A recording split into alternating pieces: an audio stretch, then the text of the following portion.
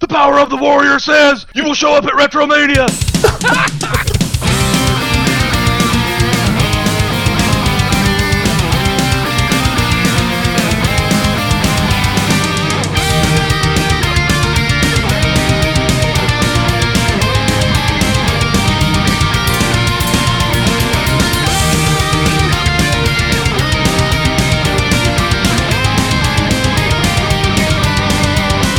Hello and good morning and welcome to another edition of the Retro Junkies. I am one of your co-hosts, Landon, and with me as always, fresh from filming their direct-to-DVD release of House Party 1, the remake, Rob Luther and Nick Stevens. Woot woot! Sweet. Hey, we got a special guest today. Yeah, speaking of movies, we have another special guest today. From the NES Club, Rob McCallum. Yay! How's it going, birthday boy? It's going quite well. Thank you guys so much for having me on. Even though it is early on the West Coast, it's a good way to start the day with a conversation with you guys. Gosh, are you sure? No, but it could only get better then, right? Yeah. Rob, we're so happy to have you again, man. For those of you who don't know, Rob McCallum is the director of the NES Club documentary, which is something we are so incredibly excited to see. Great to have you back on, man. Yeah, I had a blast last time when most of us were there. I can't remember who was missing from that one. No one really important, but it was a good time, and I look forward to more hilarity over the next little bit. Sweet. I guess before we get started, we'll go ahead and give a whole bunch of shout-outs, and then we'll get right into it. So the first shout-out goes to Brian Rapola, who's the editor of our website, designed everything, pretty much has done 90% of the work that made us who we are, so thank you, Brian, for all that. And he has a hosting company. It's at www.oneorangehost.com, so check him out.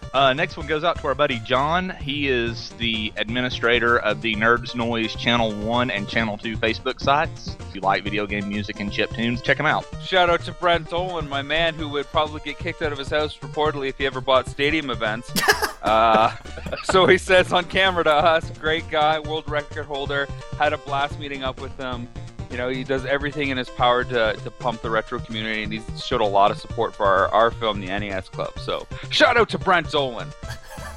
Absolutely, man. Brent is very active on our Facebook page and everything, and just an incredibly nice guy. So I think he's got his own Facebook page, too, called Extended Play Arcade. Excellent website, and he's just a classy guy, even though he's a Devils fan.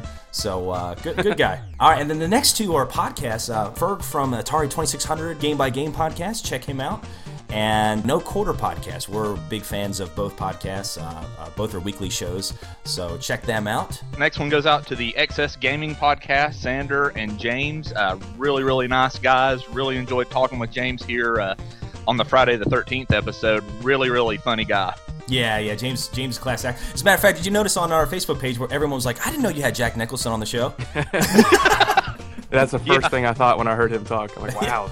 Here's that's James. That's good. Yeah, he was a really cool guy. Excellent podcast. Xander, he's a very cool guy. He's got a YouTube channel as well. So check them out if you get the chance. Very informative. They talk about classic and modern games. Good stuff. Next podcast, Turtle Flakes. Josh and I have been kind of slacking lately with work and everything.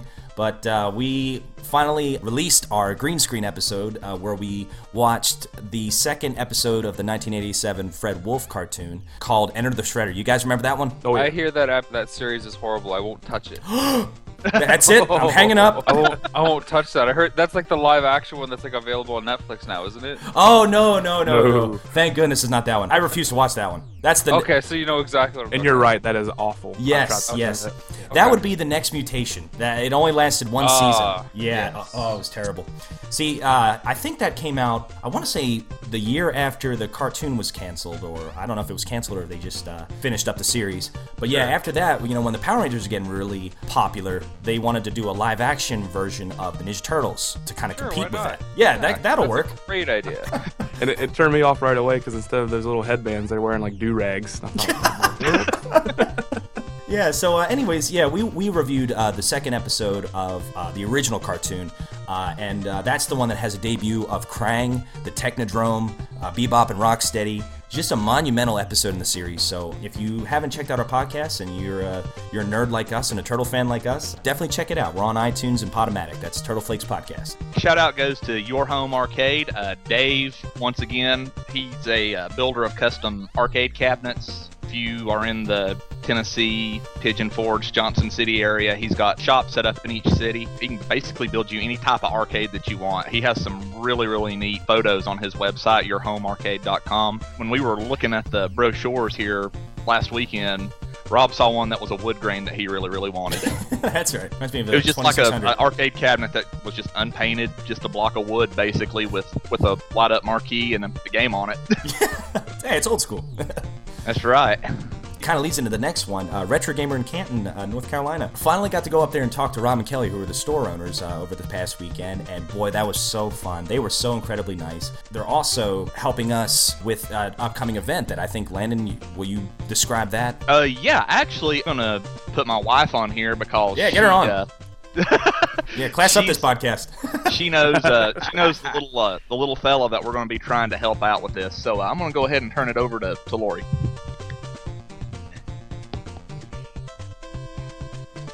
So yeah, I just happened to be sitting back here. Conveniently. It's okay, my I wife's don't watching know. over my shoulder too. Okay, well, the event is hopefully the first annual Retromania here in Canton. All proceeds from Retromania are going to be benefiting the Luke Gibson family. Luke is the third son born to Brian and Sarah Gibson. They're local Cantonites as well.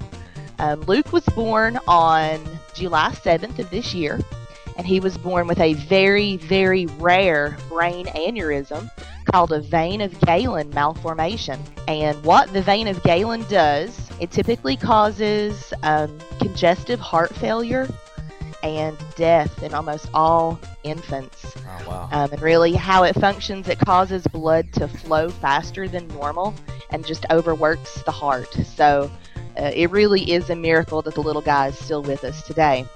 Absolutely. Luke spent the first 2 months of his life at Mission Hospital in Asheville and the Children's Hospital at Emory University in Atlanta.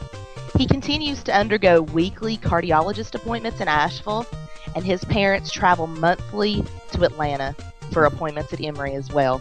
It's $5 to enter the tournament, and we're going to call it Retromania, and basically we're going to be playing three classic games, Donkey Kong, Galaga, and Miss Pac-Man. And the combined high score will win the tournament and everything. But yeah, pretty much all our proceeds are going to go to this family. So I think it's for a good cause. It's going to be a lot of fun. There's going to be 80s music. So, and Nick, you're going to come with us, huh? I'm planning to. Sweet. My wife and I are going to drive down. So. Hey, Lori, if you're still there, thank you for describing that. She just gave a thumbs up. Yeah. She's like, I'm getting out of here. I don't want to hang with these nerds. Yeah. All right, Nick, would you promote your stuff, please? I like your show. You kind of like it? Yeah. It's I'm awesome. glad. I'm glad someone likes it. If there's just one person out there, we'll keep recording. Sweet. We got But, like 10 of us to do intros, so a few people like it. Absolutely, man. That was great, and thank you guys for that. I know, Rob, I put Rob on there first since he's a director. I thought, that'd probably get us some. Out of all of us, he's the guy who knows what he's doing. Yeah. Right. Boys, the illusion is working. And I loved how Rob and Landon sent me 2 intros, and I just put them both in there. Excuse me, I had nothing to do with that second Oh, one. yeah. That was Razor Ramon and Hulk Hogan. That's right. Robbie Ramone, that was great. Yeah, we just finished publishing our 10th episode, Ryan and I. Ryan's finally back from maternity leave. Maternity leave. What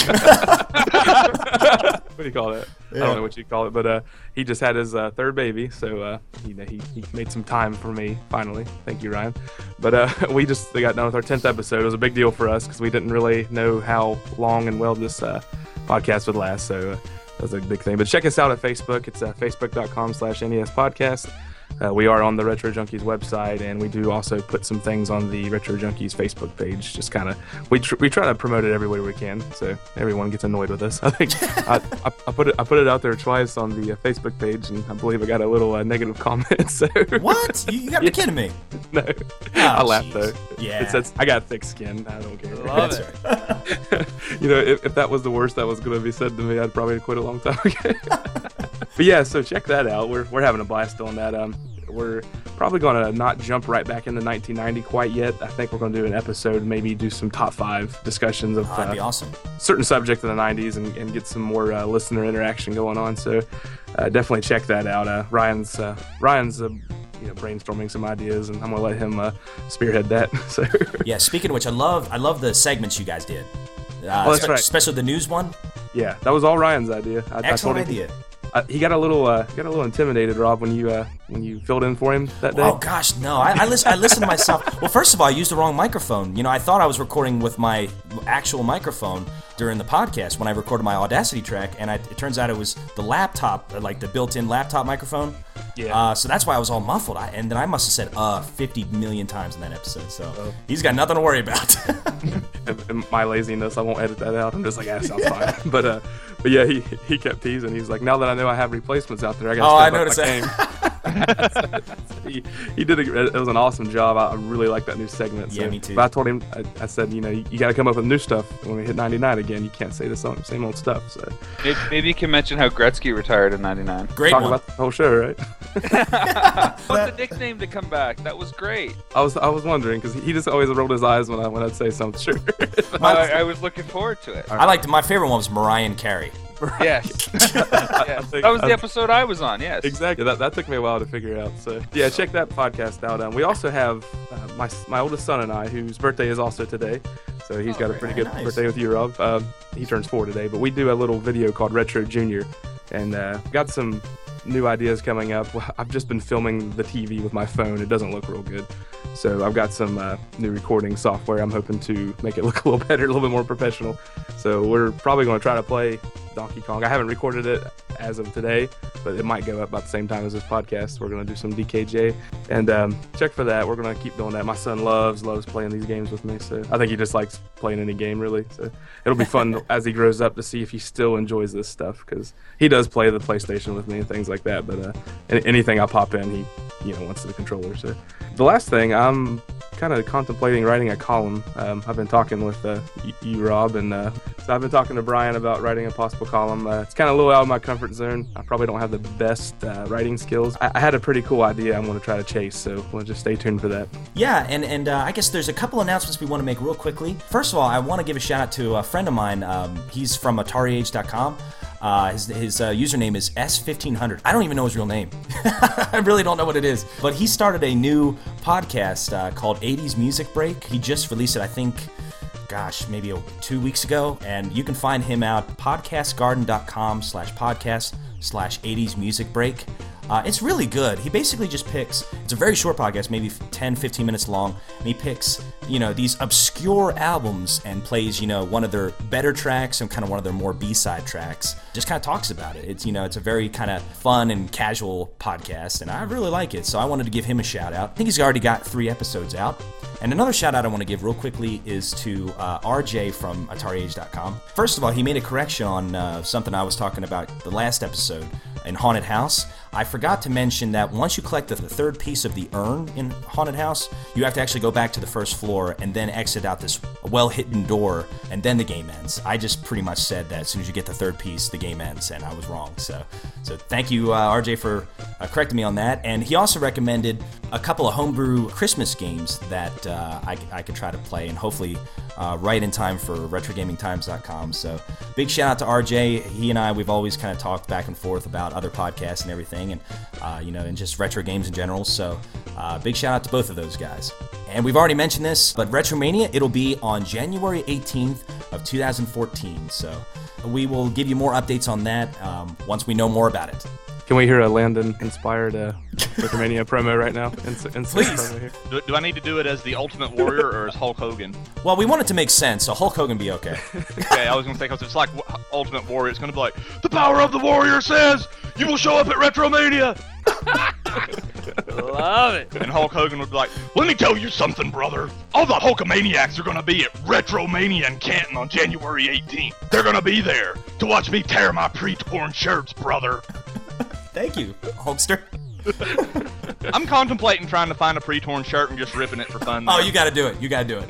Make I a think big we should just entrance. call you Retro Hulk from now on. You gotta make a big entrance. Play the Hawk theme and come Yeah, through the door I am with a real boombox or something. Yeah. And then he does like the wave where he puts his cups his hand around his ear and no one cheers for him. Plays his championship belt like a guitar. Yeah. All you hear is crickets when I do the little ear thing. Yeah. And the last couple things that we want to say is for the Retro Junkies Network, we want to expand. So any family-friendly cartoon, music, wrestling, gaming, or movie podcast that like to kind of join up with us so we could showcase your podcast on our website, just let us know. We'd love to have you. Just send us an email at theretrojunkies@theretrojunkies.com. And the last thing we want to say is basically we just want to welcome a new member to the website. His name is Super Primsky, I guess.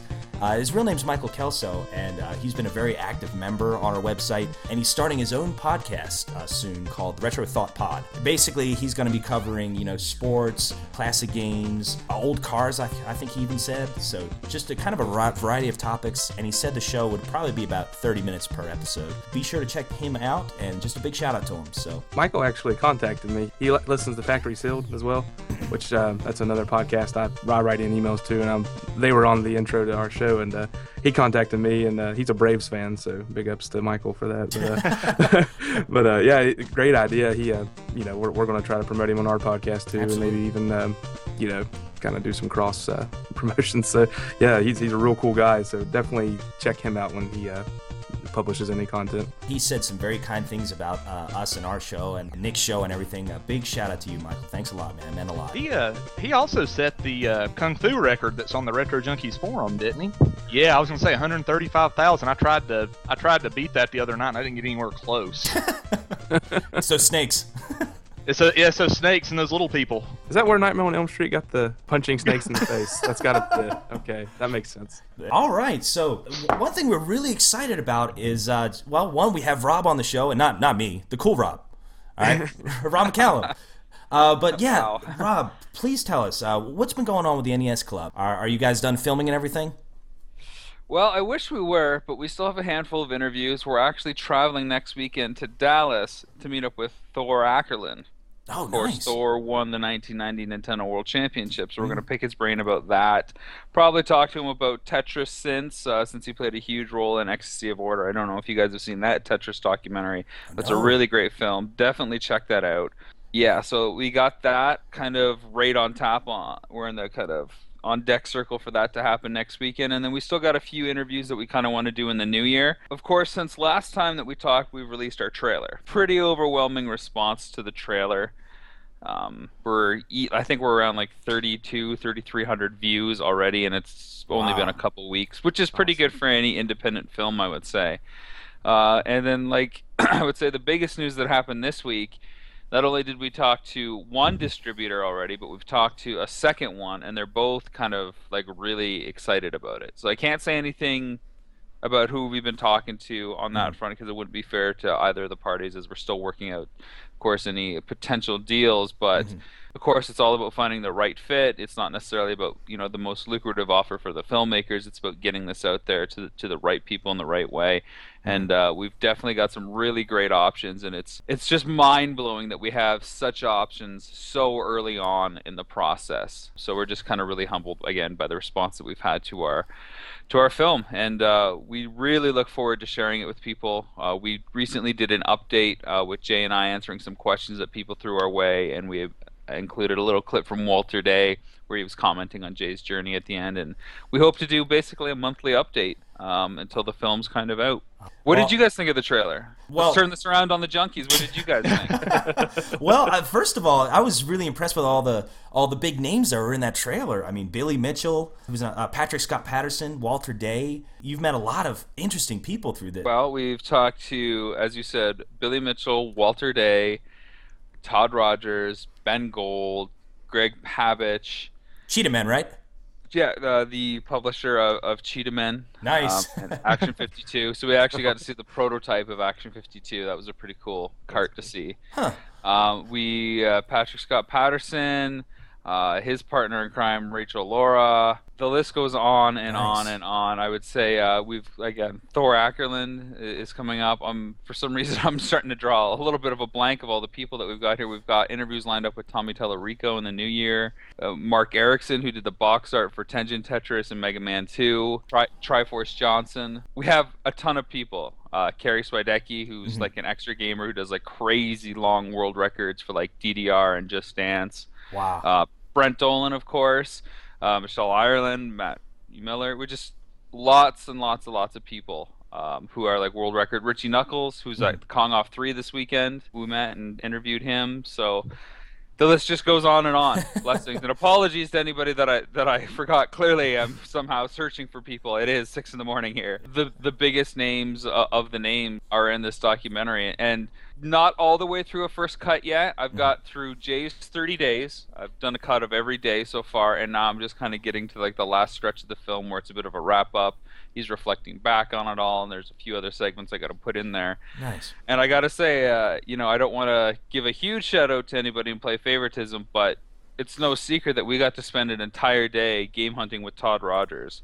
Nice. He came out to Houston. And for those of you guys that don't know Todd Rogers, he's considered like one of the top console and just pro gamers of all time. He was the first professional gamer, you could say, because he was hired by companies to endorse stuff. Well, he was still quite early on in his career setting world records and stuff. He worked for Nintendo, Activision, Sega. Just worked for a bunch of the companies promoting the products, and we got to spend an entire day with this guy. Wow. Super genuine guy.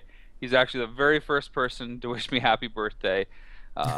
So that was kind of cool, and that footage is really kind of special. So I can't wait to have people see that and comment on that. So, I mean, is there anything in particular besides what you just mentioned that really stands out to you from that 30-day trek?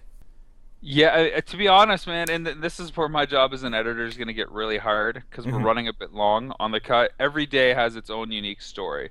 There's no day that's really kind of blasé, that it's just like, oh, Jay got some games.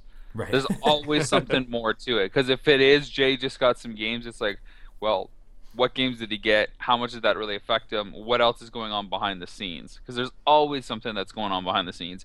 In the trailer, we see a rival collector shows up at a place to, nab some games ahead of time on him. you got to have a villain in your film. That's great. That's true. Right. Yeah. Well, I mean, not to give too much away, he's probably not going to be considered the most antagonistic side of things. Ooh. Ooh, intrigue. So you're saying there is another Twist. There is another. There's a lot of, again, there's just a lot of interesting stuff. Whether it's the bulk deals Jay's able to get on like some days where he scored like over 75 games from one store, or like the super rare games that he gets. Nice. There's a really cool kind of story on every single day. The Todd Rogers thing is one, so the Rival Collectors thing is another. There's an overarching kind of storyline where something is ongoing. Ooh. That keeps coming back. It's really cool. And then to intercut all this stuff with these retro game or gamer celebrities, if you will, is really kind of fun as well, because it gives you a nice kind of other side of perspective on the impact of Nintendo from kind of people that have been in the industry and that understand it. So absolutely, that's really kind of cool as well. Yeah, I got a real important question. Did Jay cut his hair? Yes, he did. Yes, he did. Wow. I saw him comment on something, and I thought, whoa, that doesn't look like the guy from the from the cover.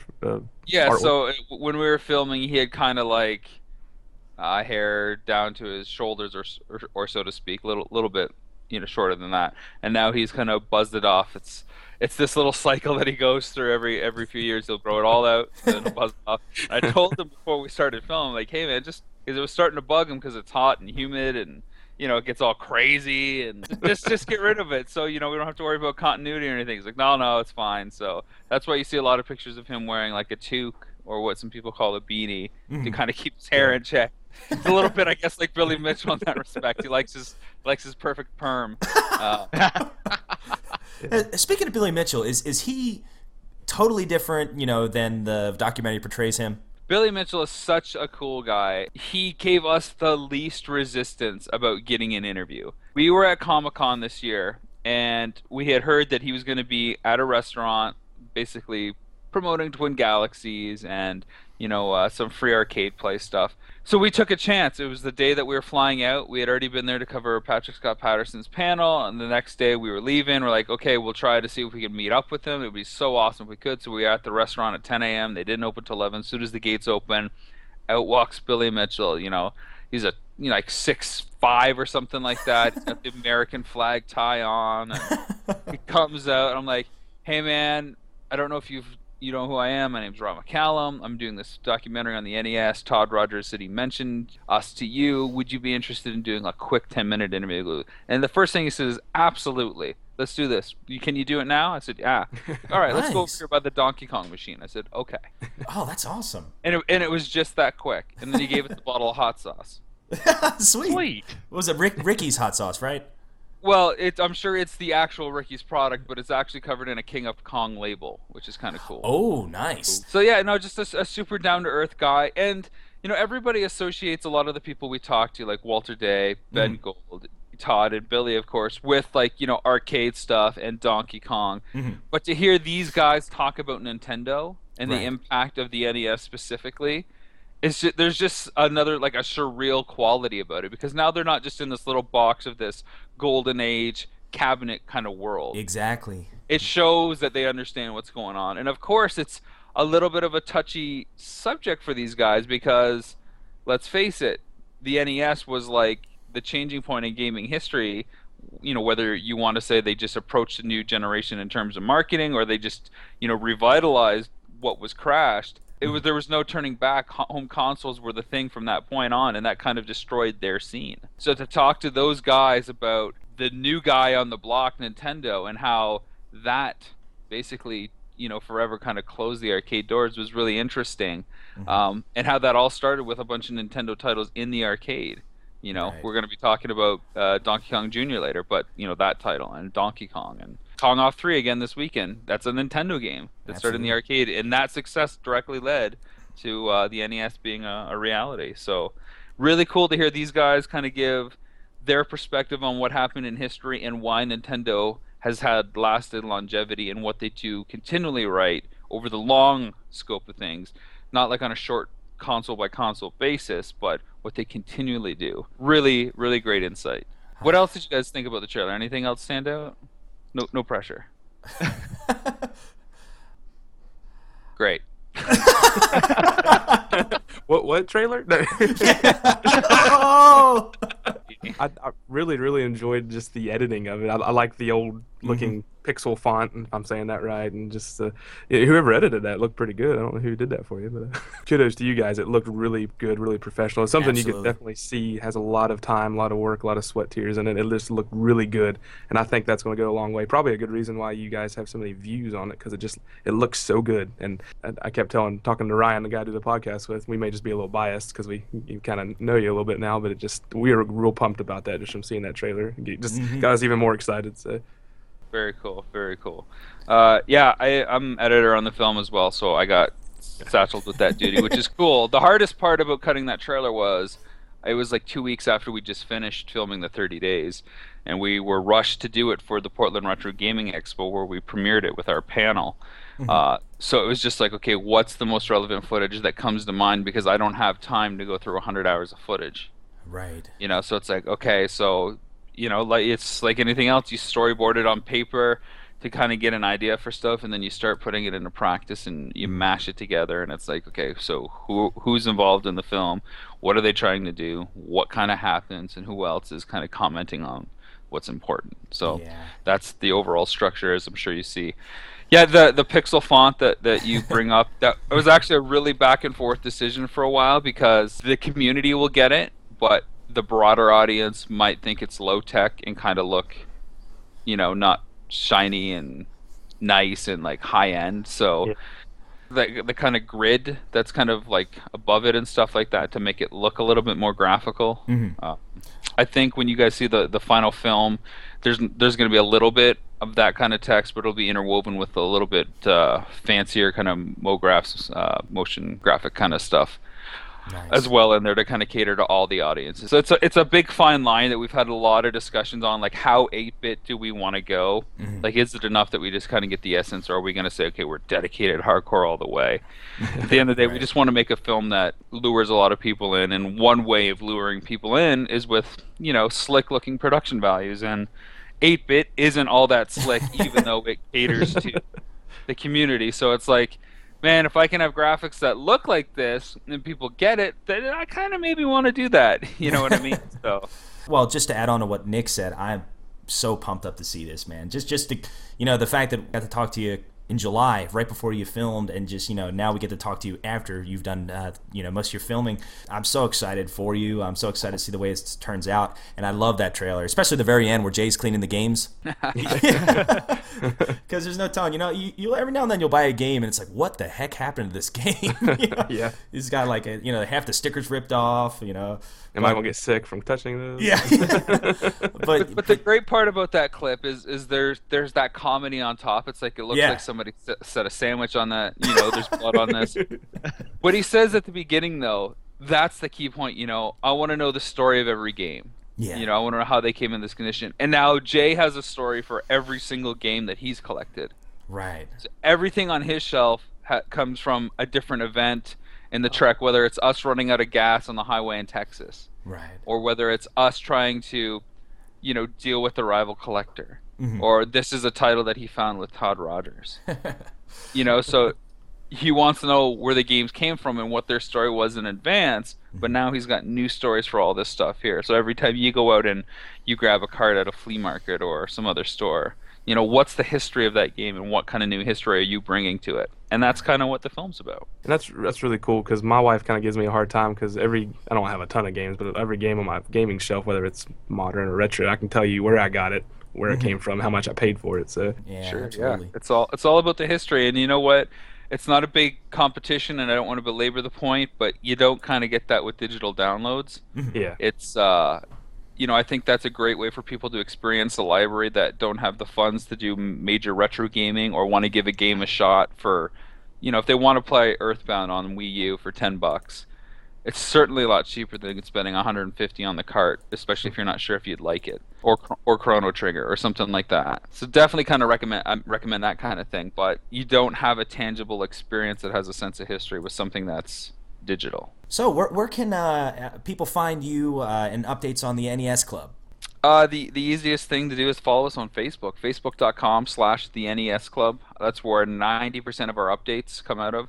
The other 10% I would say come out of Twitter, which is at the NES Club, or at Pyre Productions, Pyre Productions. That's my Twitter account, of course, the NES Club. And there's links to both of those, the Twitter and Facebook, on our website, nesclubmovie.com.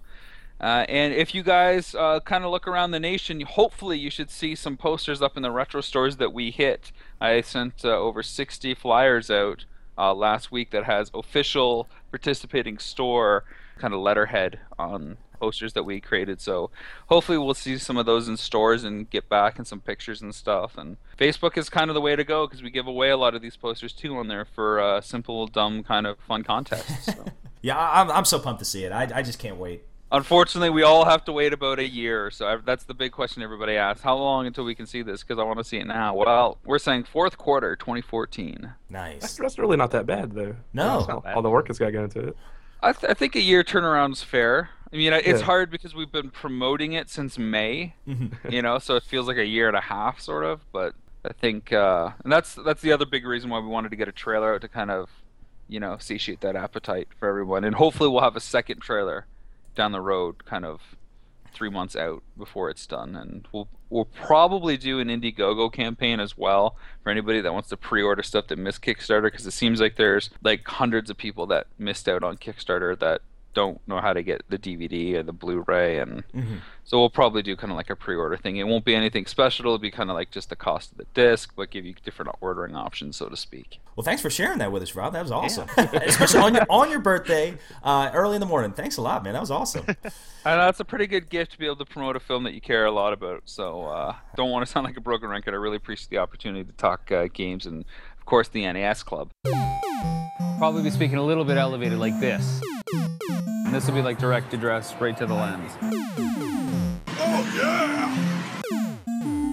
This is my collection here, about 100 games right now. What's missing from your collection that would help, make it complete? Let's make it a dare. I dare you to go out and get all the Nintendo games. I dare you to do it. How about we do it in a month? We'll do it in 30 days. And he said yes. Boom. Feels like 30-day Christmas Eve, 30 Christmas Eves in a row. Wayne's World, which I have never seen before. You're asking me to sell something out of my personal collection. I'm gonna take a chance and try and negotiate with you guys.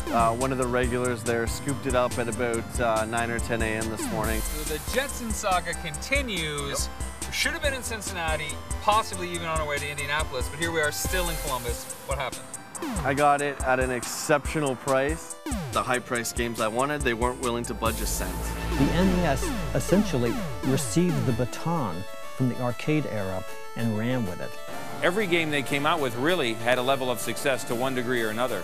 For a period of time there, Nintendo was a word used to describe video games in general. So when you see a Mario, like people are dressed up as Mario for Halloween, or you just see it in so many different places, and everybody instantly knows what that is. There was just a little magical quality to Nintendo that caught on with the public. That era of games relied on imagination. When they came up with a new product, everybody wanted to see it, everybody wanted to play it. I don't want to sound weird or cliche, man, but I have to say this right now, what is happening, is by far the coolest thing I've ever been a part of. I'd like to know the story for each cart, like what happened to this poor thing, why it's in this condition. Like, it's like someone set a sandwich on it and kind of, I can't even get that off. I don't even know if it's blood. I don't even want to touch it. Ew. But what's news with you guys? What's new with the invisible segue? What's new with you guys? I like it. Landon, take it away, my man. Well, as far as retro news, I found an article on RetroCollect.com. This was back, probably about 3 weeks ago.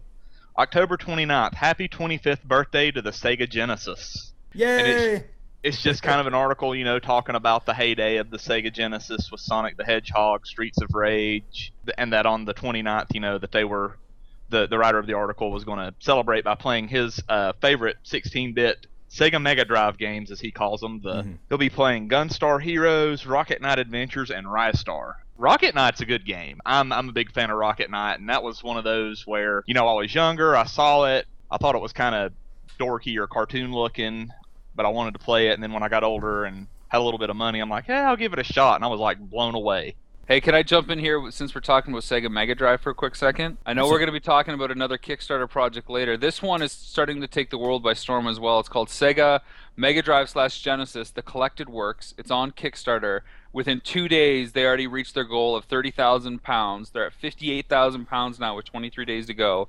It's a documentary art book by a company called Read Only Memory. It's basically one or two guys by the sounds of it, and it's the ultimate retrospective on Sega and the Mega Drive and Genesis. They're talking to basically everybody that worked at Sega, like the first party stuff, and they have kind of dissections of all the hardware. They have a bunch of prototype stuff. They have like exclusive art for the games, like Golden Axe, Sonic, and stuff that never got released. I want to say like the big kind of popular tier is like the $38 pound or 38 pounds, or it's like $50 American. That's like a hard copied book with all these nice pages in it, and you got like basically reading from the site, it says they've got 20 exclusive interviews with original Sega team members, many of whom have never been interviewed before. So they talk about Bare Knuckles, Streets of Rage, Sonic the Hedgehog, Phantasy Star, Gunstar Heroes, Super Shinobi, Revenge of Shinobi, Golden Axe, Rent-A-Hero, Vector Man, Decap Attack, and more. Again, they've already hit their goal. It's really cool to see some of the blueprint stuff. They've shared a few of their images on their Kickstarter. You guys should really pick up this book while you can. This project's a go. So if you guys are Sega fans, especially of the Genesis stuff, this is for you. Sega Mega Drive / Genesis, The Collected Works on Kickstarter.com. I do have another retro game that I want to throw out there that's trying to get some help on Kickstarter, but I think it would go better with what you guys are talking about later on. So we'll kind of team that up there, because it is kind of in the Capcom-inspired vein as well. Well, yeah. I can't believe it's 25 years old already. And, that's just the Japanese release. And you know what? Believe it or not, what's kind of sad is the Genesis didn't particularly do that well in Japan compared to North America and Europe. Yeah, Europe it was killing. Oh, I know. Well, see, the Mega Drive, or not the Mega Drive, the Master System was really big in Europe, even into the mid-90s. So when the Genesis came out, it was, even better. For the NES Club, we had a lot of kind of resistance talking to our European sites and whatnot. And our next video update will be on a UK site because they love the NES, but all their kind of subscribers and stuff are Master System fanboys, which is great. But they kind of want to let these guys know why the NES is so cool and kind of get the North American perspective. Right. But you're absolutely bang on, man. We'll start with you, Landon. When did you get your first Sega Genesis?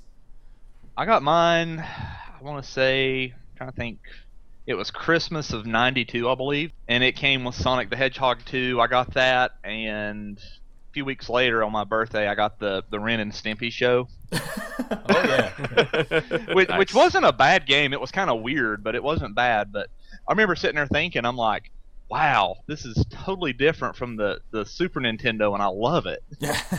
So you had a Super Nintendo first, then? I had a Super Nintendo first, yes. Oh, wow, okay. Nice. Oh, well then, sorry. La-di-da. I got mine in the Christmas '92 as well, and I think mine was the Model 2. Was yours the Model 2, Landon? Mine was the Model 2. It was I looked at it and I'm like, this doesn't look like a Genesis, and I'm reading on the box and it's like, now redesigned, and I'm like, oh, okay. Sweet. How about you, Rob? I got mine exactly 20 years ago today, 1993. It was the Model 2 as well. So it was kind of late, I guess, in the Genesis run, even though they put out games to 98, but kind of late considering Super had been out for a little over a year and whatnot. Never had a Super. Went straight from NES to Genesis. So 20 years ago exactly, my dad gave me a Genesis, which was pretty rad. 20 years later, we're still talking about it. That's right. Exactly. The power of video games. That's right. So how about you, Nick? I got it later on. What happened? I had an SNES throughout that time, and a friend of mine back in '97 was trying to buy a PlayStation, and he sold me his Sega for like $20, and it came with like 6 or 7 games. So I came in a little late, but it was kind of nice because I could go to all the yard sales. Yeah, I could go to all the yard sales and some of the local flea markets and buy games for like next to nothing. So I had a nice backlog of Sega games to play. So I was kind of a Nintendo fanboy as a kid, and for $20, of course I'm gonna buy a Genesis. Right. Did you buy the second gen, or did you get the Genesis 3, or? It was the second one. Yeah, he had that when he was a kid. So. We mentioned this on the NES podcast, but some of the local Dollar General stores are re-releasing these Sega consoles, and I haven't played it. And I don't know if it's good or bad, but it comes preloaded with a bunch of Genesis games. Yeah, but it also the 80 has games. Yeah, and it also has a place where you can put the cartridge on the top, which I thought was kind of interesting. So. I had no idea. It's really rad. These are on eBay too. I mean, if you don't have a chance to get to Dollar General, but I think it's like $50 or $60. Yeah. Comes preloaded with like 80 games, I want to say, and it has a slot for both Mega Drive and Genesis carts to play. So it's almost like a Retron, but it has everything flashed onto it like an Atari Flashback. Wow. Is it the same Genesis controller, pretty much? Comes with wireless controllers? It's like a wireless 6-button, I think. Oh, no way. Yeah. And I saw some Black Friday ads. I think it's like $20 in the States if you get it on Black Friday at Dollar General stores. Well, I know where I'm going on Black Friday. So how about you, Nick? Do you find anything? Yeah, this is a Kickstarter I've been following for a while. I heard it on another podcast, but it's a game called Mighty Number 9. And funny thing about this, it's being being supported. I don't want to say supported. It's being started by one of the old Mega Man developers, and I might completely slaughter this name, but I believe it's Kenji Inafune. And he actually developed a lot of the Mega Man games, Onimusha and Dead Rising. But he's pretty much creating a new.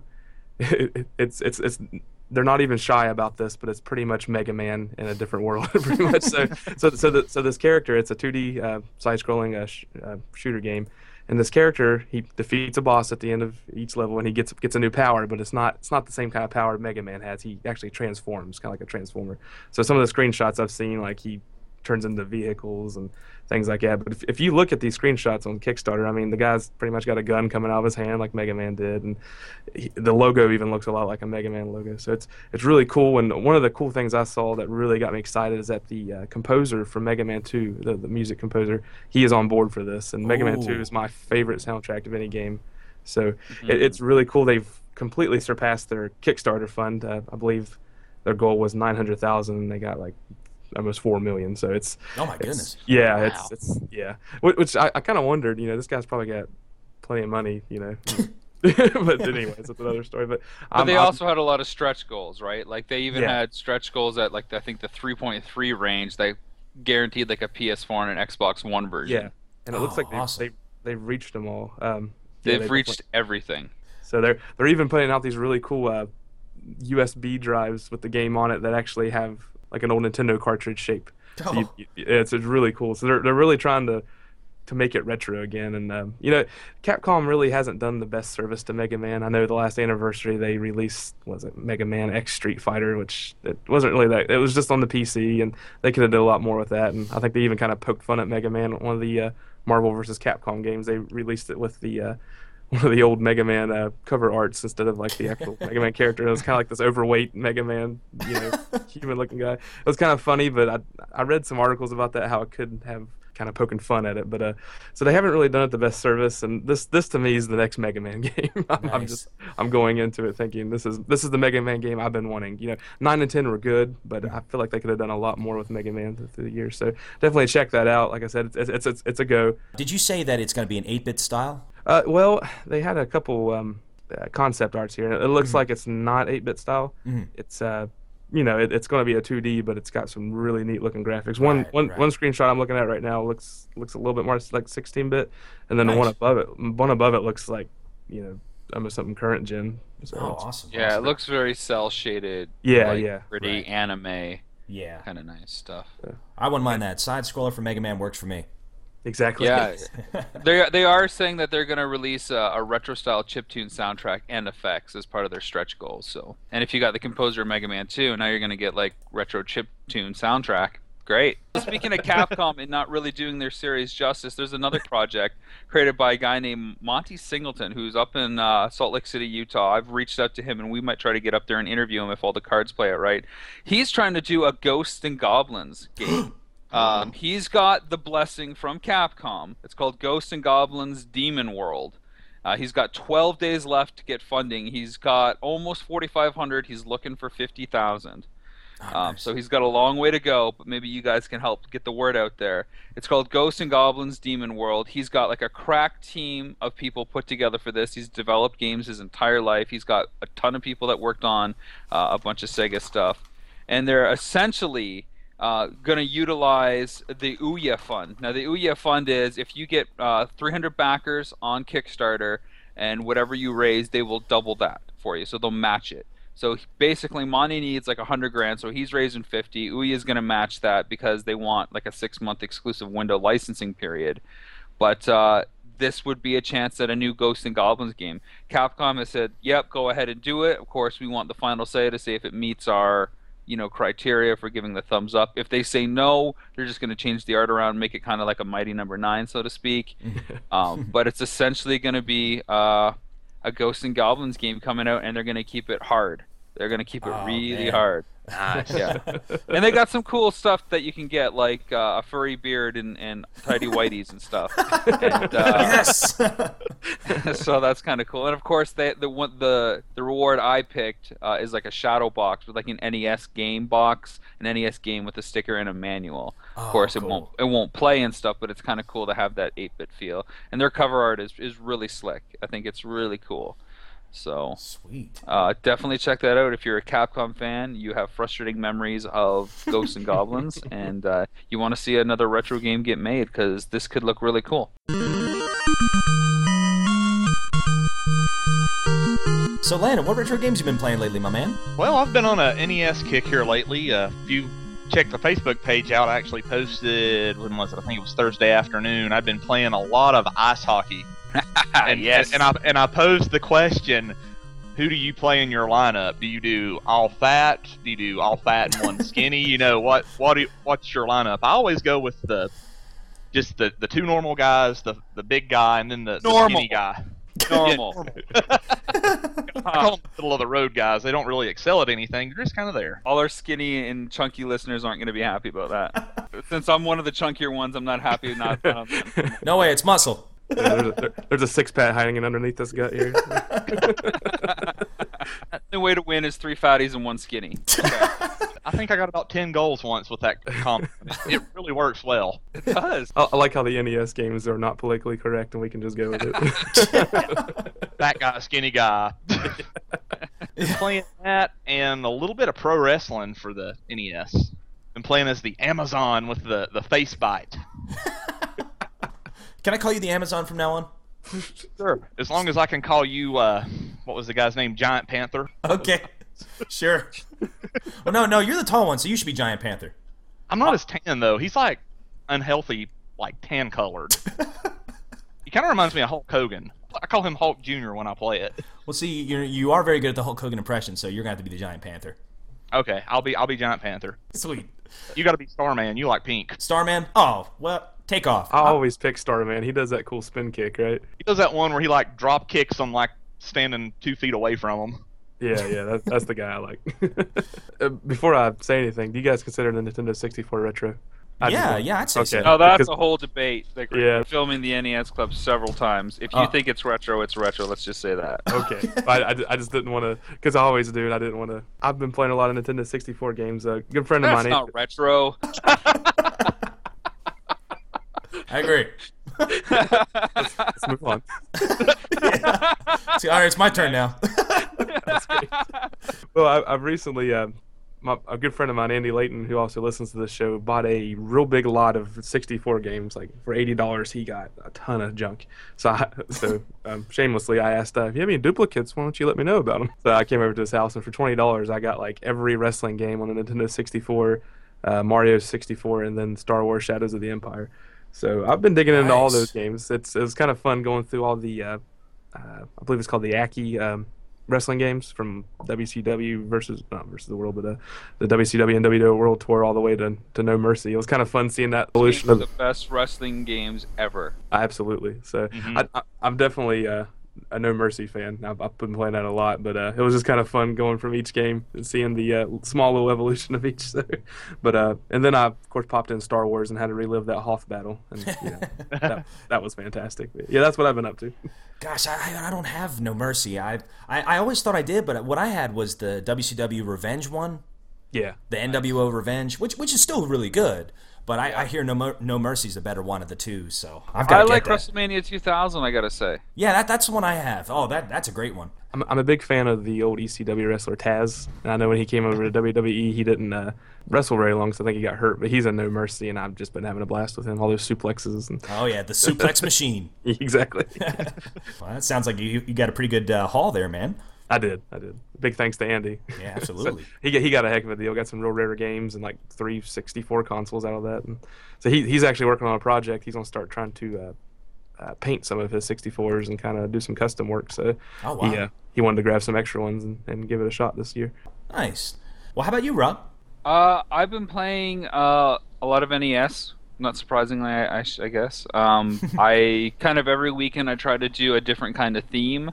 So last weekend, because I really don't get a chance to play too much of the week, I was playing a lot of racer games. So I was playing RC Pro-Am and RC Pro-Am 2 and Super Sprint, just kind of rotating on those three. So that was a lot of fun, especially when my wife and dog look at me as I curse those stupid tornadoes that come in Super Sprint out of nowhere and knock you into the oil slicks and make you lose the race.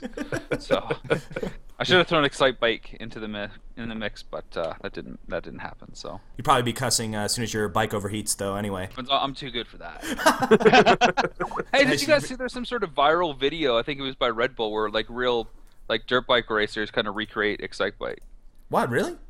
Yeah, it's awesome. Why Nintendo's not doing that, I have no idea. But yeah, I know. Yeah, I haven't been playing a whole lot. The only one I've actually been playing, well, actually, there's been 2 games I've been playing. But the first one was Revenge of the Killer Tomatoes. I actually got this at the Retro Gamer in Canton, and I'm looking at. I got the card in my hand right now, and it's the weirdest looking card. And as a matter of fact, the store owner Kelly, she picked it out first. I didn't even notice it, and she was like, I've never seen this one before. And I looked at it, I was like, what? At first, I thought it was a movie because it's made by 20th Century Fox Games. It's I checked it out. It's not an actual movie, but yeah, it's a tomato with a bull's head and horns busting through a brick wall, and then you've got flying tomatoes above them on either side. So I had to get it. So I've been playing a little bit of that, and it's a really kind of weird concept. Basically, you are this, I didn't even know what it was. I thought it was a spaceship, but apparently it's a tomato sprayer. And yeah, basically what you have to do is you have to use this tomato sprayer to spray these blocks that are floating across the top of the screen.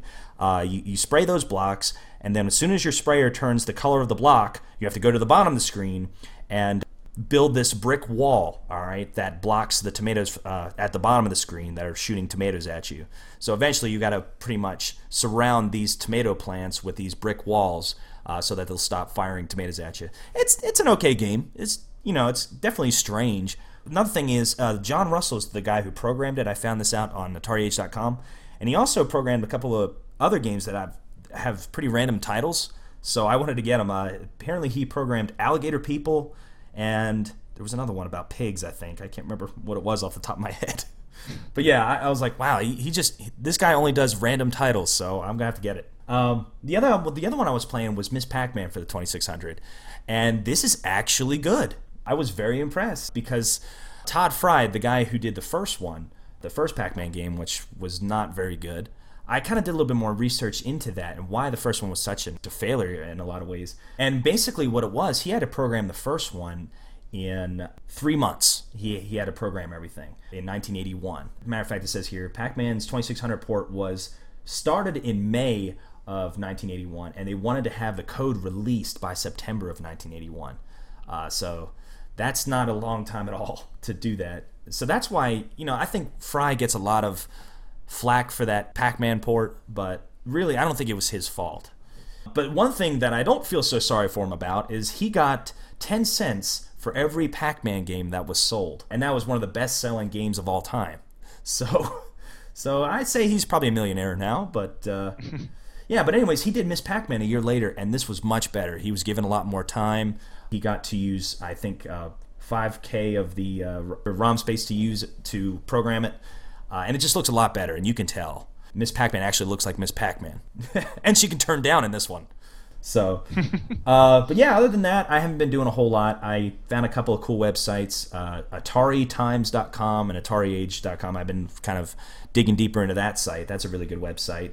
It has a whole bunch of reviews, forums, database with a whole bunch of old Atari games, scans, manual scans, cart scans. Just really cool stuff. Oh, they even have like history of the programmers and just neat stuff. So I've been kind of on an Atari kick this week, but yeah, that's about it for me. All right, first forum topic that was started on our website is an interesting look back, and this was started by our friend Brian Rapolo, again the guy who designed our website, very cool guy. To sum up his forum post, basically he was saying that at first he always kind of preferred the NES era of games. But, now looking back, he finds that he's playing a lot more of the pre-NES era of games and trying to beat his high scores.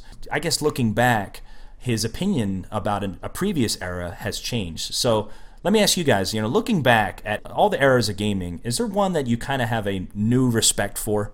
I think I'm going to be in the same boat as Brian. I was real big in the NES era, grew up during that time, and that was what was on TV, what was in print, what was basically everywhere. Nintendo had taken over the world as far as I was concerned. Mm-hmm. But, now looking back, I'm kind of like Brian. I'm starting to really dig like the Atari games, not because they have stellar stories or anything, but because, you get that score, you get a game over, and you're like, I know what I did wrong. I can beat that. And then you go back and you play it again, and you just keep on and on and on. I'm really digging this relates back to what we're going to be talking about today in Donkey Kong Jr., but games from that era, the Donkey Kongs, the Donkey Kong Jr., I played a little bit of Burger Time this week and forgot how much I love that game.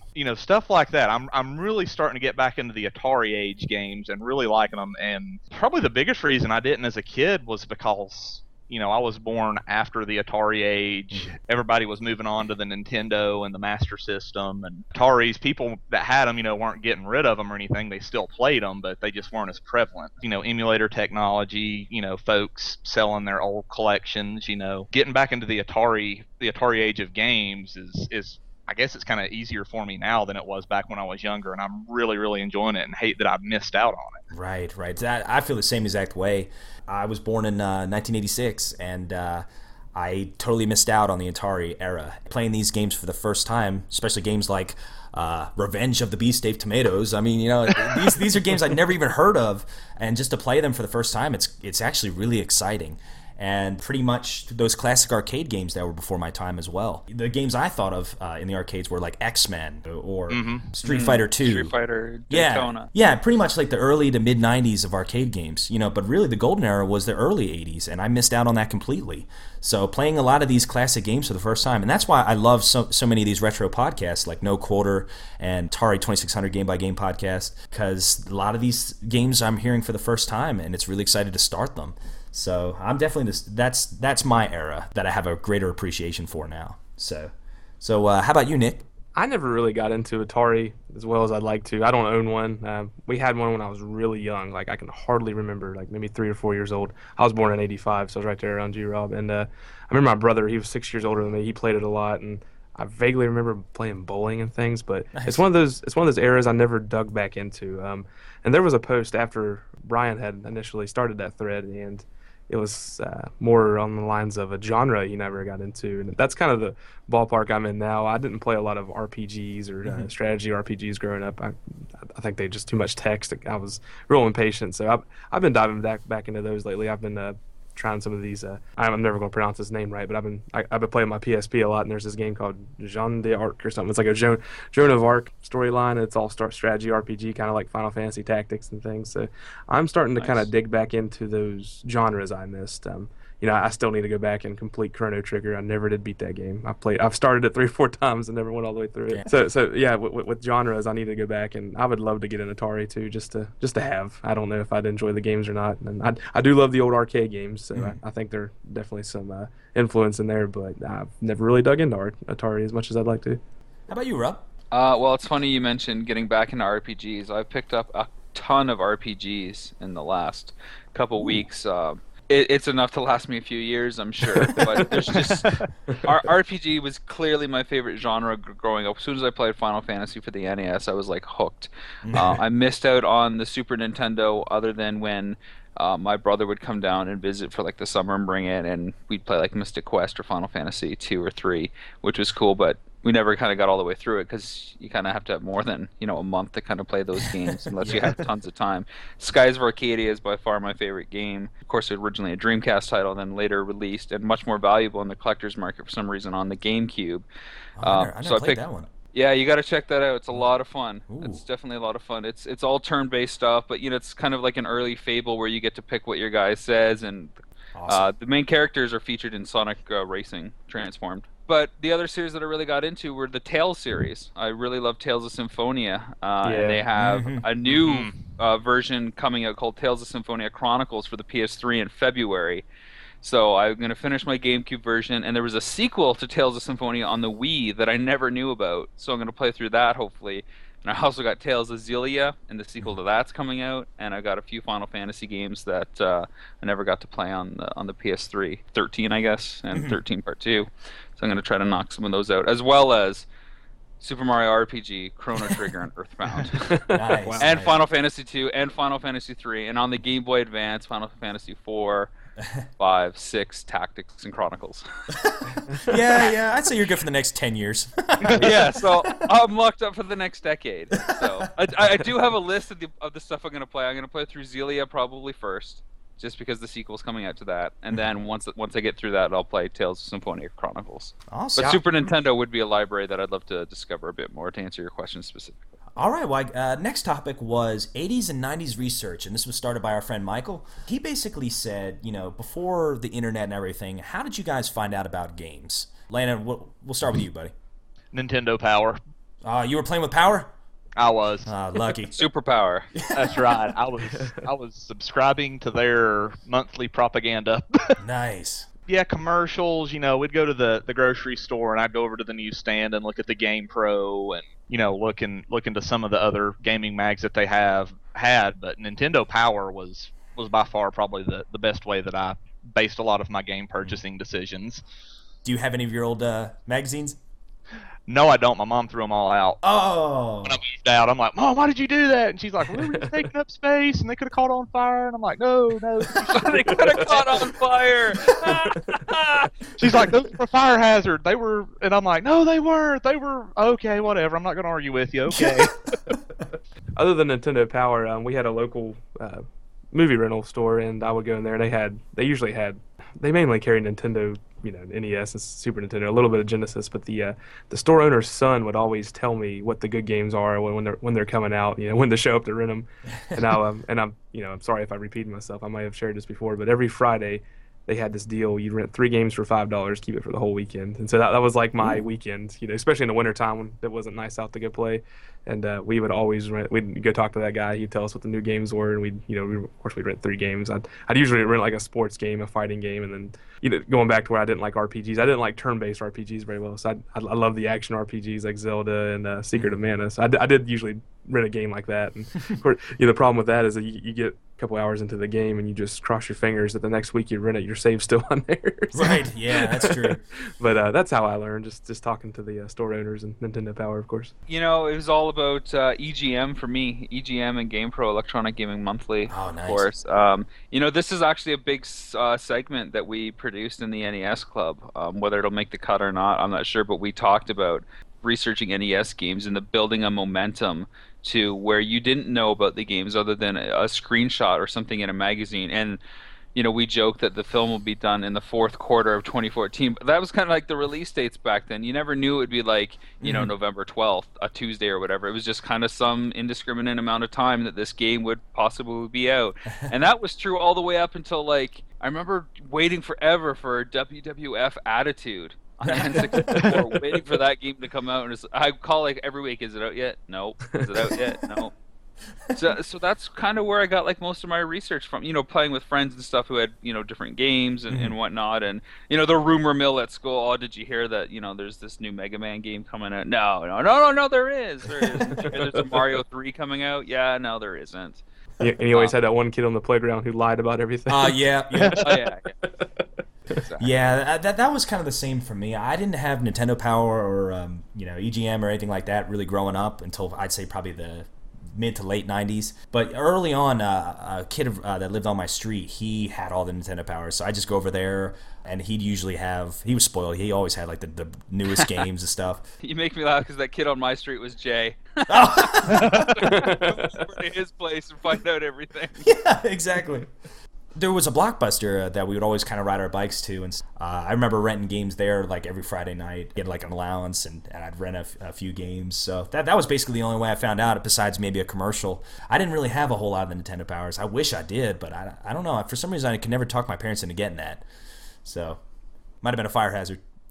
Yeah. I the house cannot would wait. have caught on fire. You would have never got out past your Nintendos. You would have been burned up with them. That's true. I can't wait to use that on my kids. They want to buy a magazine. No, it's too big of a fire hazard. Not going to my That's house. what she said. I'm like, come on, Mom, why'd you throw this out? And she's like, McCall. Never mind the kids. I'm going to use that on my wife. It's a fire hazard. You want to pass me the Nintendo Power? And then the last forum topic is a non-gaming topic, and this is about sentimental toys growing up. If you could hold on to one toy that you had during your childhood, something that was super sentimental to you, what would that toy be? So, Landon, how about you first? That would probably be, I had a lot that I really liked. Probably my Omega Supreme Transformer. Ooh. Yes. Ooh, nice. I had the Omega Supreme and like a ding dong as a kid. I took it apart and broke it into a million pieces. I'm sitting here looking on eBay and I'm like, I wonder what that Omega Supreme goes for now, and it's like $500, and I'm like, crap. Well, you took it apart hoping it would come back together. Yeah, and it just didn't. I don't know. Didn't quite transform. Transform. When you take the parts out of them and throw them all over the house, it won't transform. Yeah, my mom worried about that too. We put batteries in it, and she's like, I don't know. What if it leaves it on too long? It melts down. And my dad's like, it'll be fine. Hush. She needs to record some PSAs. Yeah. Right? Supreme. He was probably my favorite toy. I wish I still had, even batteries included and fire hazards included and all. Nice. If there's no risk, what's the point? Exactly. Yeah. How about you, Nick? I didn't have just one toy. I actually responded to this on the forums. I was really big into the late 1990s Jakks WWF wrestlers, the wrestling figures. So and it's kind of embarrassing to talk about because a couple of friends of mine actually were playing with these up until like the 8th grade. Well, once we hit high school, we were getting made fun of a little bit, so we backed off. But we had, and between me and this friend down the street, we had like hundreds of these things, like 3 of the wrestling rings, all the tables that would break, and it just when we'd get together on the weekends and just sit around and mess around. It was just so much fun to play with those, and I don't know, it's like I don't really remember one that I loved. I just remember buying one like every week because they're like back then toys were $4 or $5, so and I'd have my little bit of allowance. I wasn't that kid that would save his allowance up as soon as I got it. I could spend it, So right. But I had a ton of those toys, and I had some like from the 5th grade all the way till the 8th grade. I was playing with those things, so. It was that's my memory. Nice. Dude, I was graduating high school and still buying those toys. We'd go to the pay-per-view events and buy them and stuff. Right. I until this summer, I had to sell a bunch of toys to help make the film, and I had a bunch of those, obviously sealed and stuff like that, like Rocky Maivia and Stone Cold, and I had to sell them and stuff like that. But I still had all that stuff, so don't worry about being embarrassed in the absolutely. Grade. They were sealed. They were sealed though, right? So we would actually, of course, we opened them and played with them. We'd actually. I'm trying to give you an out here. No. I gotta get this off my chest. This one of those 10 steps. He's got the conviction. So we would actually display them in the rings, and we had all these belts, and these were our champions, and they had this fight coming up tomorrow. And I mean, we'd write down these tournament brackets, and it was awful. So I got that beat. Jay's gonna kill me, but I got that. Okay, you ready for this? Oh. Jay and we talked about No Mercy earlier. Mm-hmm. Jay and I and a couple other buddies would actually play No Mercy, but we would act it like we're the actual wrestlers, and we had belts. It'd be like Rock versus like Shawn Michaels or whatever, and we'd get into character, and we'd like push play on the CD player, so like it would like interrupt the guy's speech in the show, and then we'd have a match, and whoever won the match got to take the belt home. Oh, that's awesome. That sounds like a blast. League night. So every week on Sunday we'd have league night. You're getting me excited again. Yeah, don't feel bad about collecting toys at all. I still do it. Like, I still buy Ninja Turtle toys. As a matter of fact, Landon and I, we went to flea market about a little over a month ago, and I had to haggle with an older lady about buying a few Ninja Turtle toys at a reduced price. So I still collect them and stuff. I think out of all of them, the one that stands out to me the most was the first Ninja Turtle I ever got, which was the Detective Donatello turtle. He had the trench coat and everything. Do y'all remember that one? Yeah. Yep. Yeah. He was in the Undercover series, and I think that was in 1990 or 91.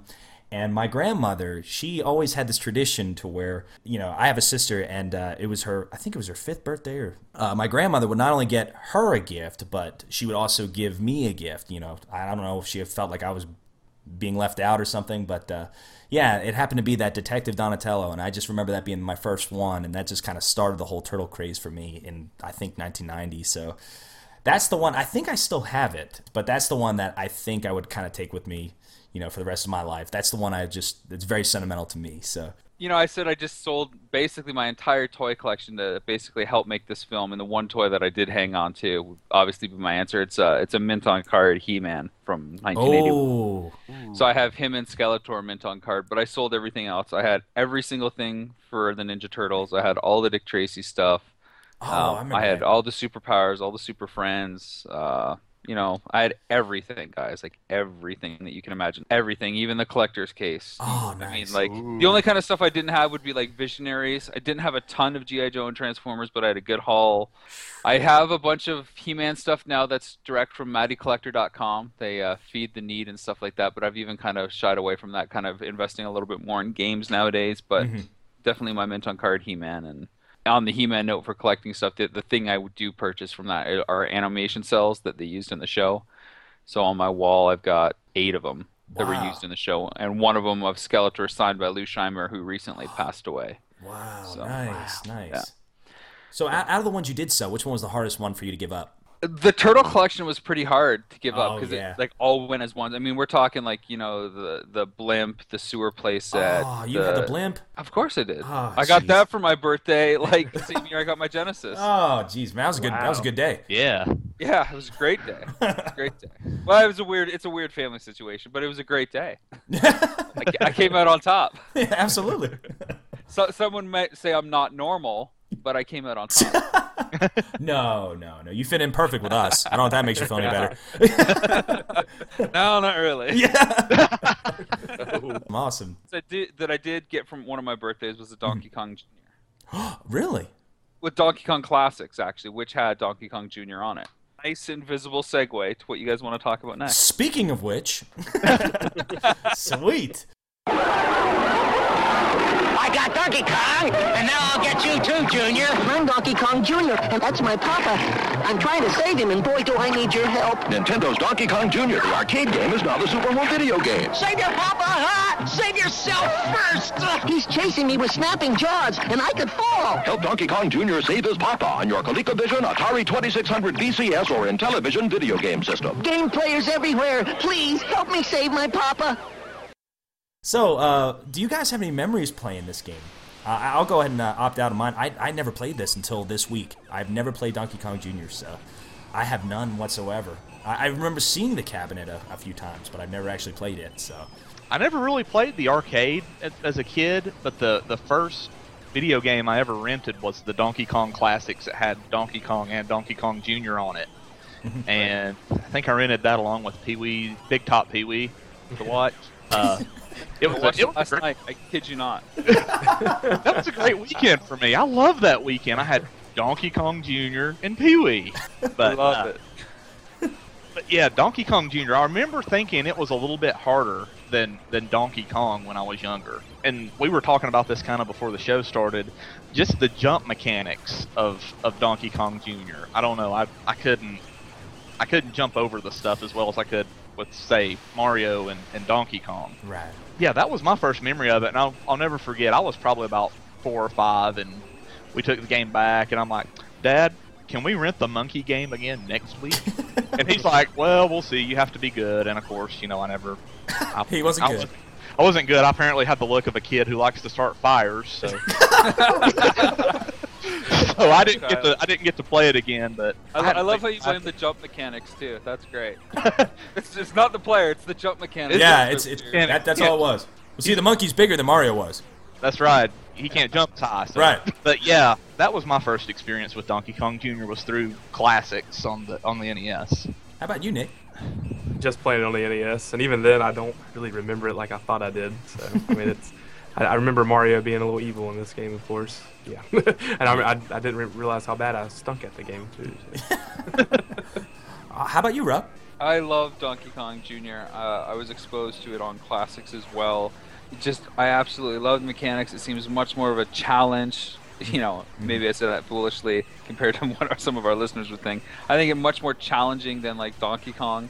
I wouldn't say I'm a pro at it. I just think the levels are more fun, and there's so much more joy to navigate those levels than Donkey Kong, which is pretty simplistic kind of climb up the mountain. But this, you got elevators and springs, and you got to jump onto like the zip line kind of things, and I don't know. It just seems a lot more kind of at work, and you kind of really got to strategize the chess match a little bit. You don't have to. You don't have to worry about jump mechanics too much, I don't think. And Jay and I always had a battle going on back and forth. He's a huge Donkey Kong fan, and I'm a huge Donkey Kong Jr. fan. That's why I was kind of really excited when Rob mentioned possibly us covering this game, because I knew nothing about it. But apparently it came out in 1982, August of 1982, and it was a direct sequel to the original Donkey Kong. It was designed by Shigeru Miyamoto. And it was ported to so many consoles. It was ported to the 2600 in 1983, the 7800 in 1988, ColecoVision in 83, Intellivision in 83, the NES in 1986, Game Boy Advance in 2002, the Wii in 2006, the 3DS in 2011. That's the one I have along with the main version of it. And the Wii U just this year. So one thing I got to say, though, the cabinet is gorgeous. I love the cabinet's art because I had seen it before, and I remember it standing out. Especially the marquee with Mario on the left, and it looks like he's been like knocked over by Donkey Kong and Donkey Kong Jr. on the right. And it's kind of funny. That it looks like they're shaking their fist at Mario on the marquee. And then the logos in the middle with in kind of bubble letters. They have 2 different variants for the cabinets. They got the upright and the cocktail cabinet. You can do a 2-player option on it, but it's only one simultaneously. So it's just a 4-way joystick with 1 button. So it's a pretty simple arcade game. Well, the controls are simple. Mario is evil in this game, which I think is an interesting dynamic that they kind of do a role reversal there. Mario is the good guy along with, gosh, what was the name of the girl? Pauline? But see, in Donkey Kong Jr., play as... Oh, I gotta ask this. This is on my mind.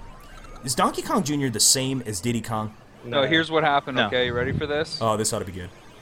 And I'm sure somebody else can verify this. In Donkey Kong Country, Cranky Kong is Donkey Kong. And Donkey Kong in Donkey Kong Country is Donkey Kong Jr. What, really? Yeah, 100%. I did not know that. Wow. Yeah, so that's why, like, you see Cranky Kong playing, like, the music box, and it's the Donkey Kong theme. And he like talks Cranky Kong. about, the old school days, they didn't need a bunch of weird, kind of finangled stuff. Games were a lot simpler. Oh, that's awesome. But Cranky Kong is the original Donkey Kong. And Boy, he's Donkey aged a Kong lot. Jr., yeah, and changed body size.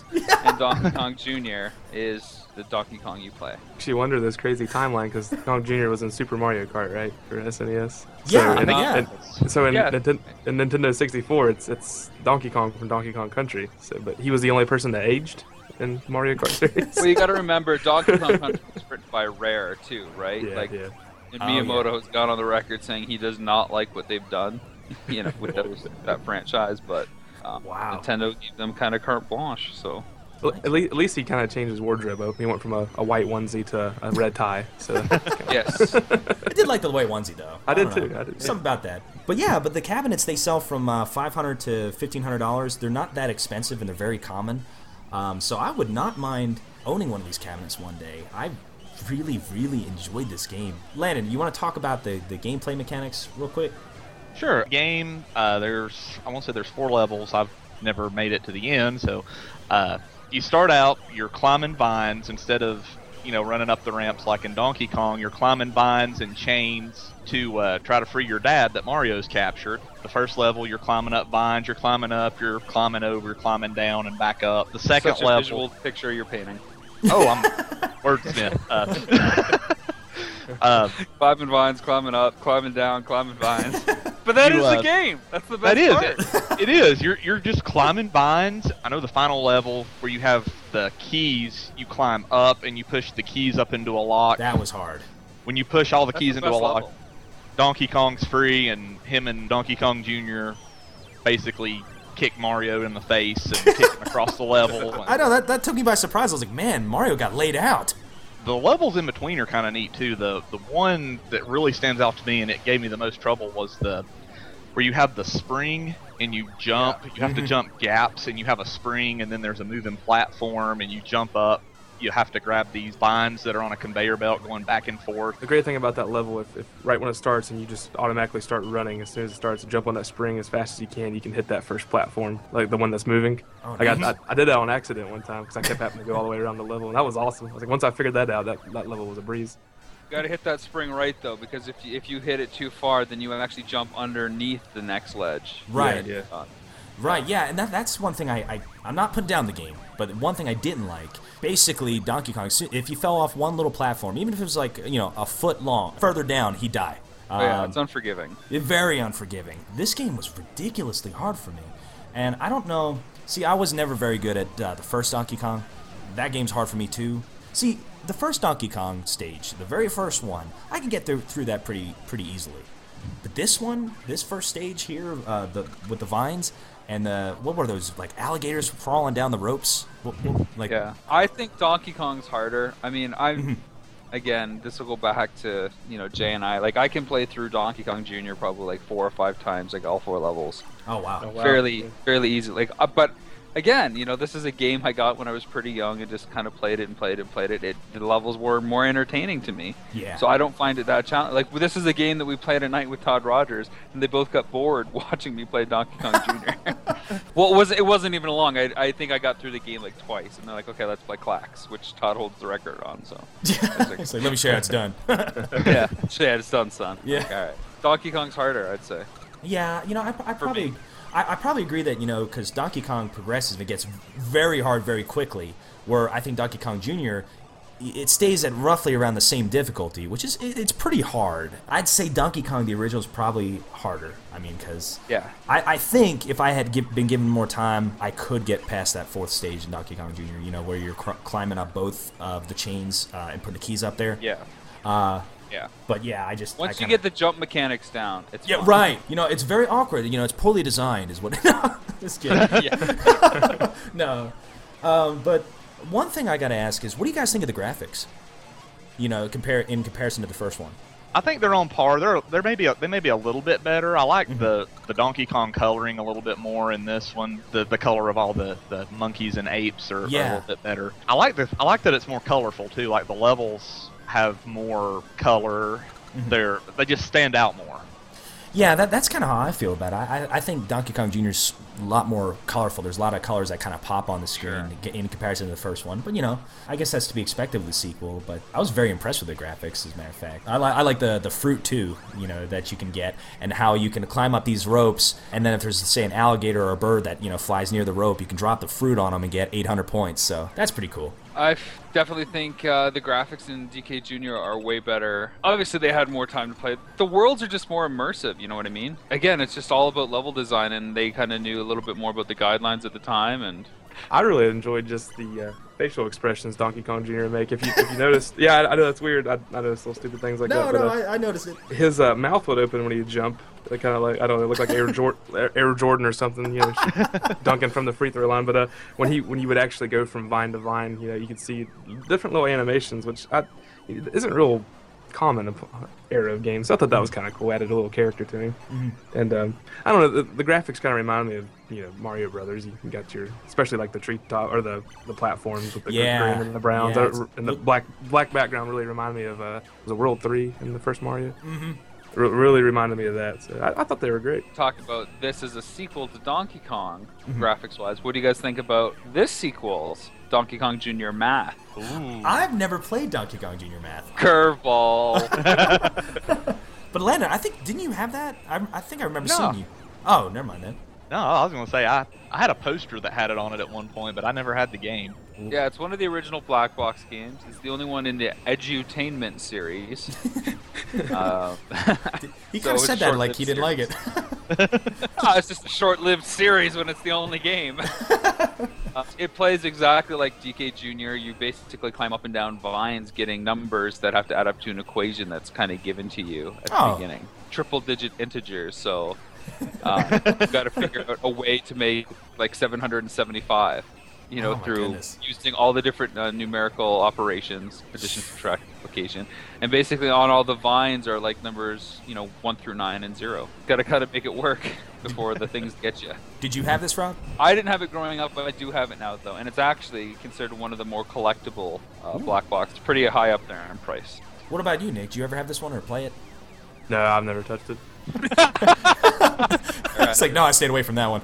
Math is my weak point in life. Me too. Wait, didn't you say you were a numbers guy? Yeah, like spreadsheet numbers. Oh, okay. Yeah, let the spreadsheet do it for me. I can type in the formulas. Actually, first of all, do you guys know who had the world record for this high score?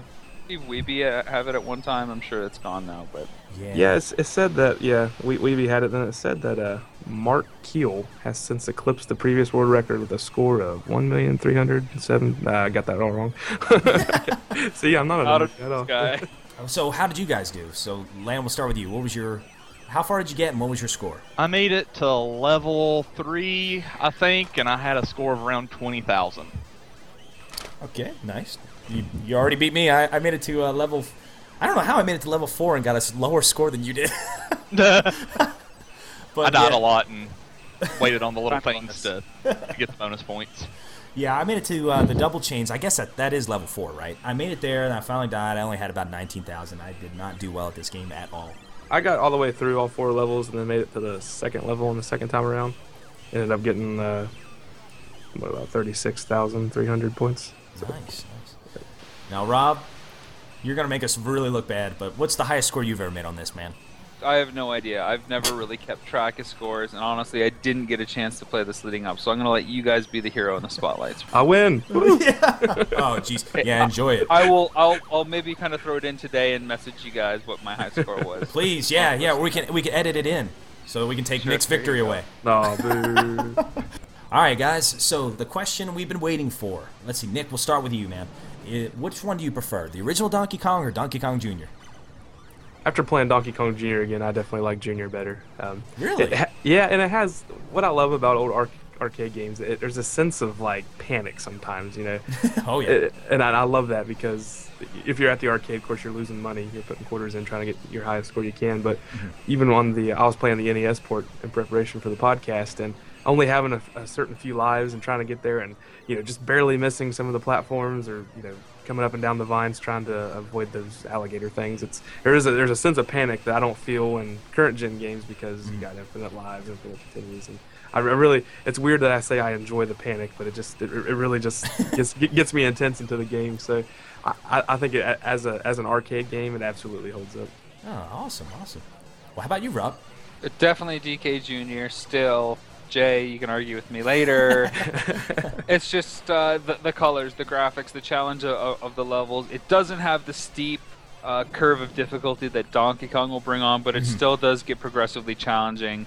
And I find that there are like many challenges within every level, and that's kind of a good driving factor that's keeps me wanting to go back and play that. You know what, guys? I'm gonna have to go with you. I definitely the agree. hat trick. Yeah, that's right, hat trick. Yep.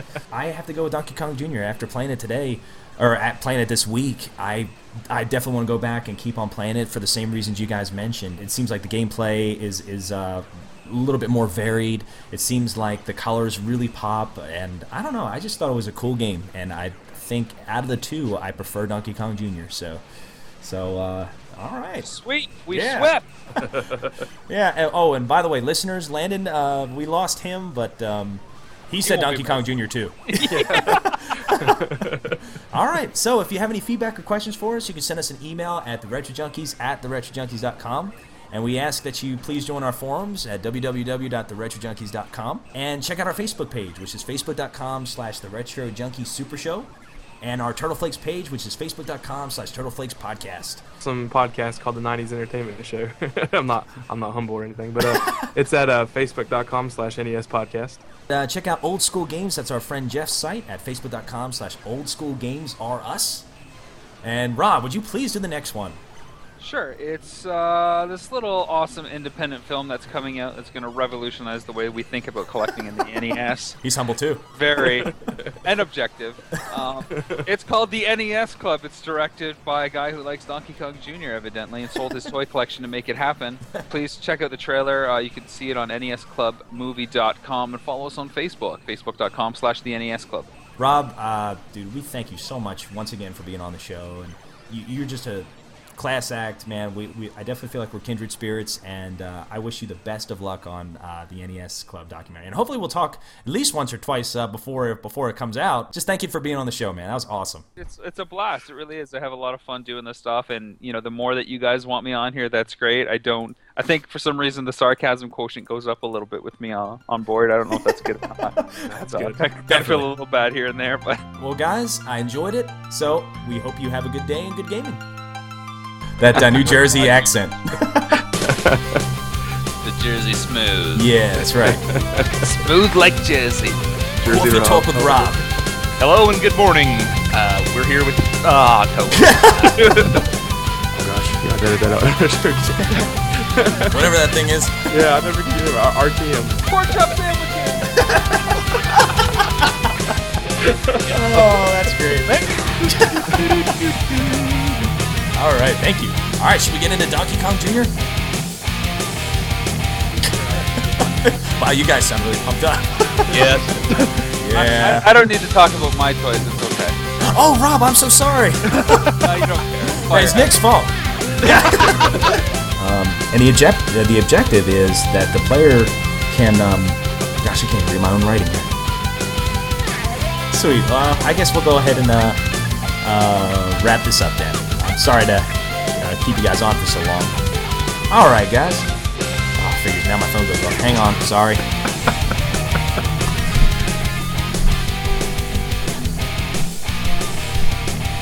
Trying to listen real close, see if someone embarrassed.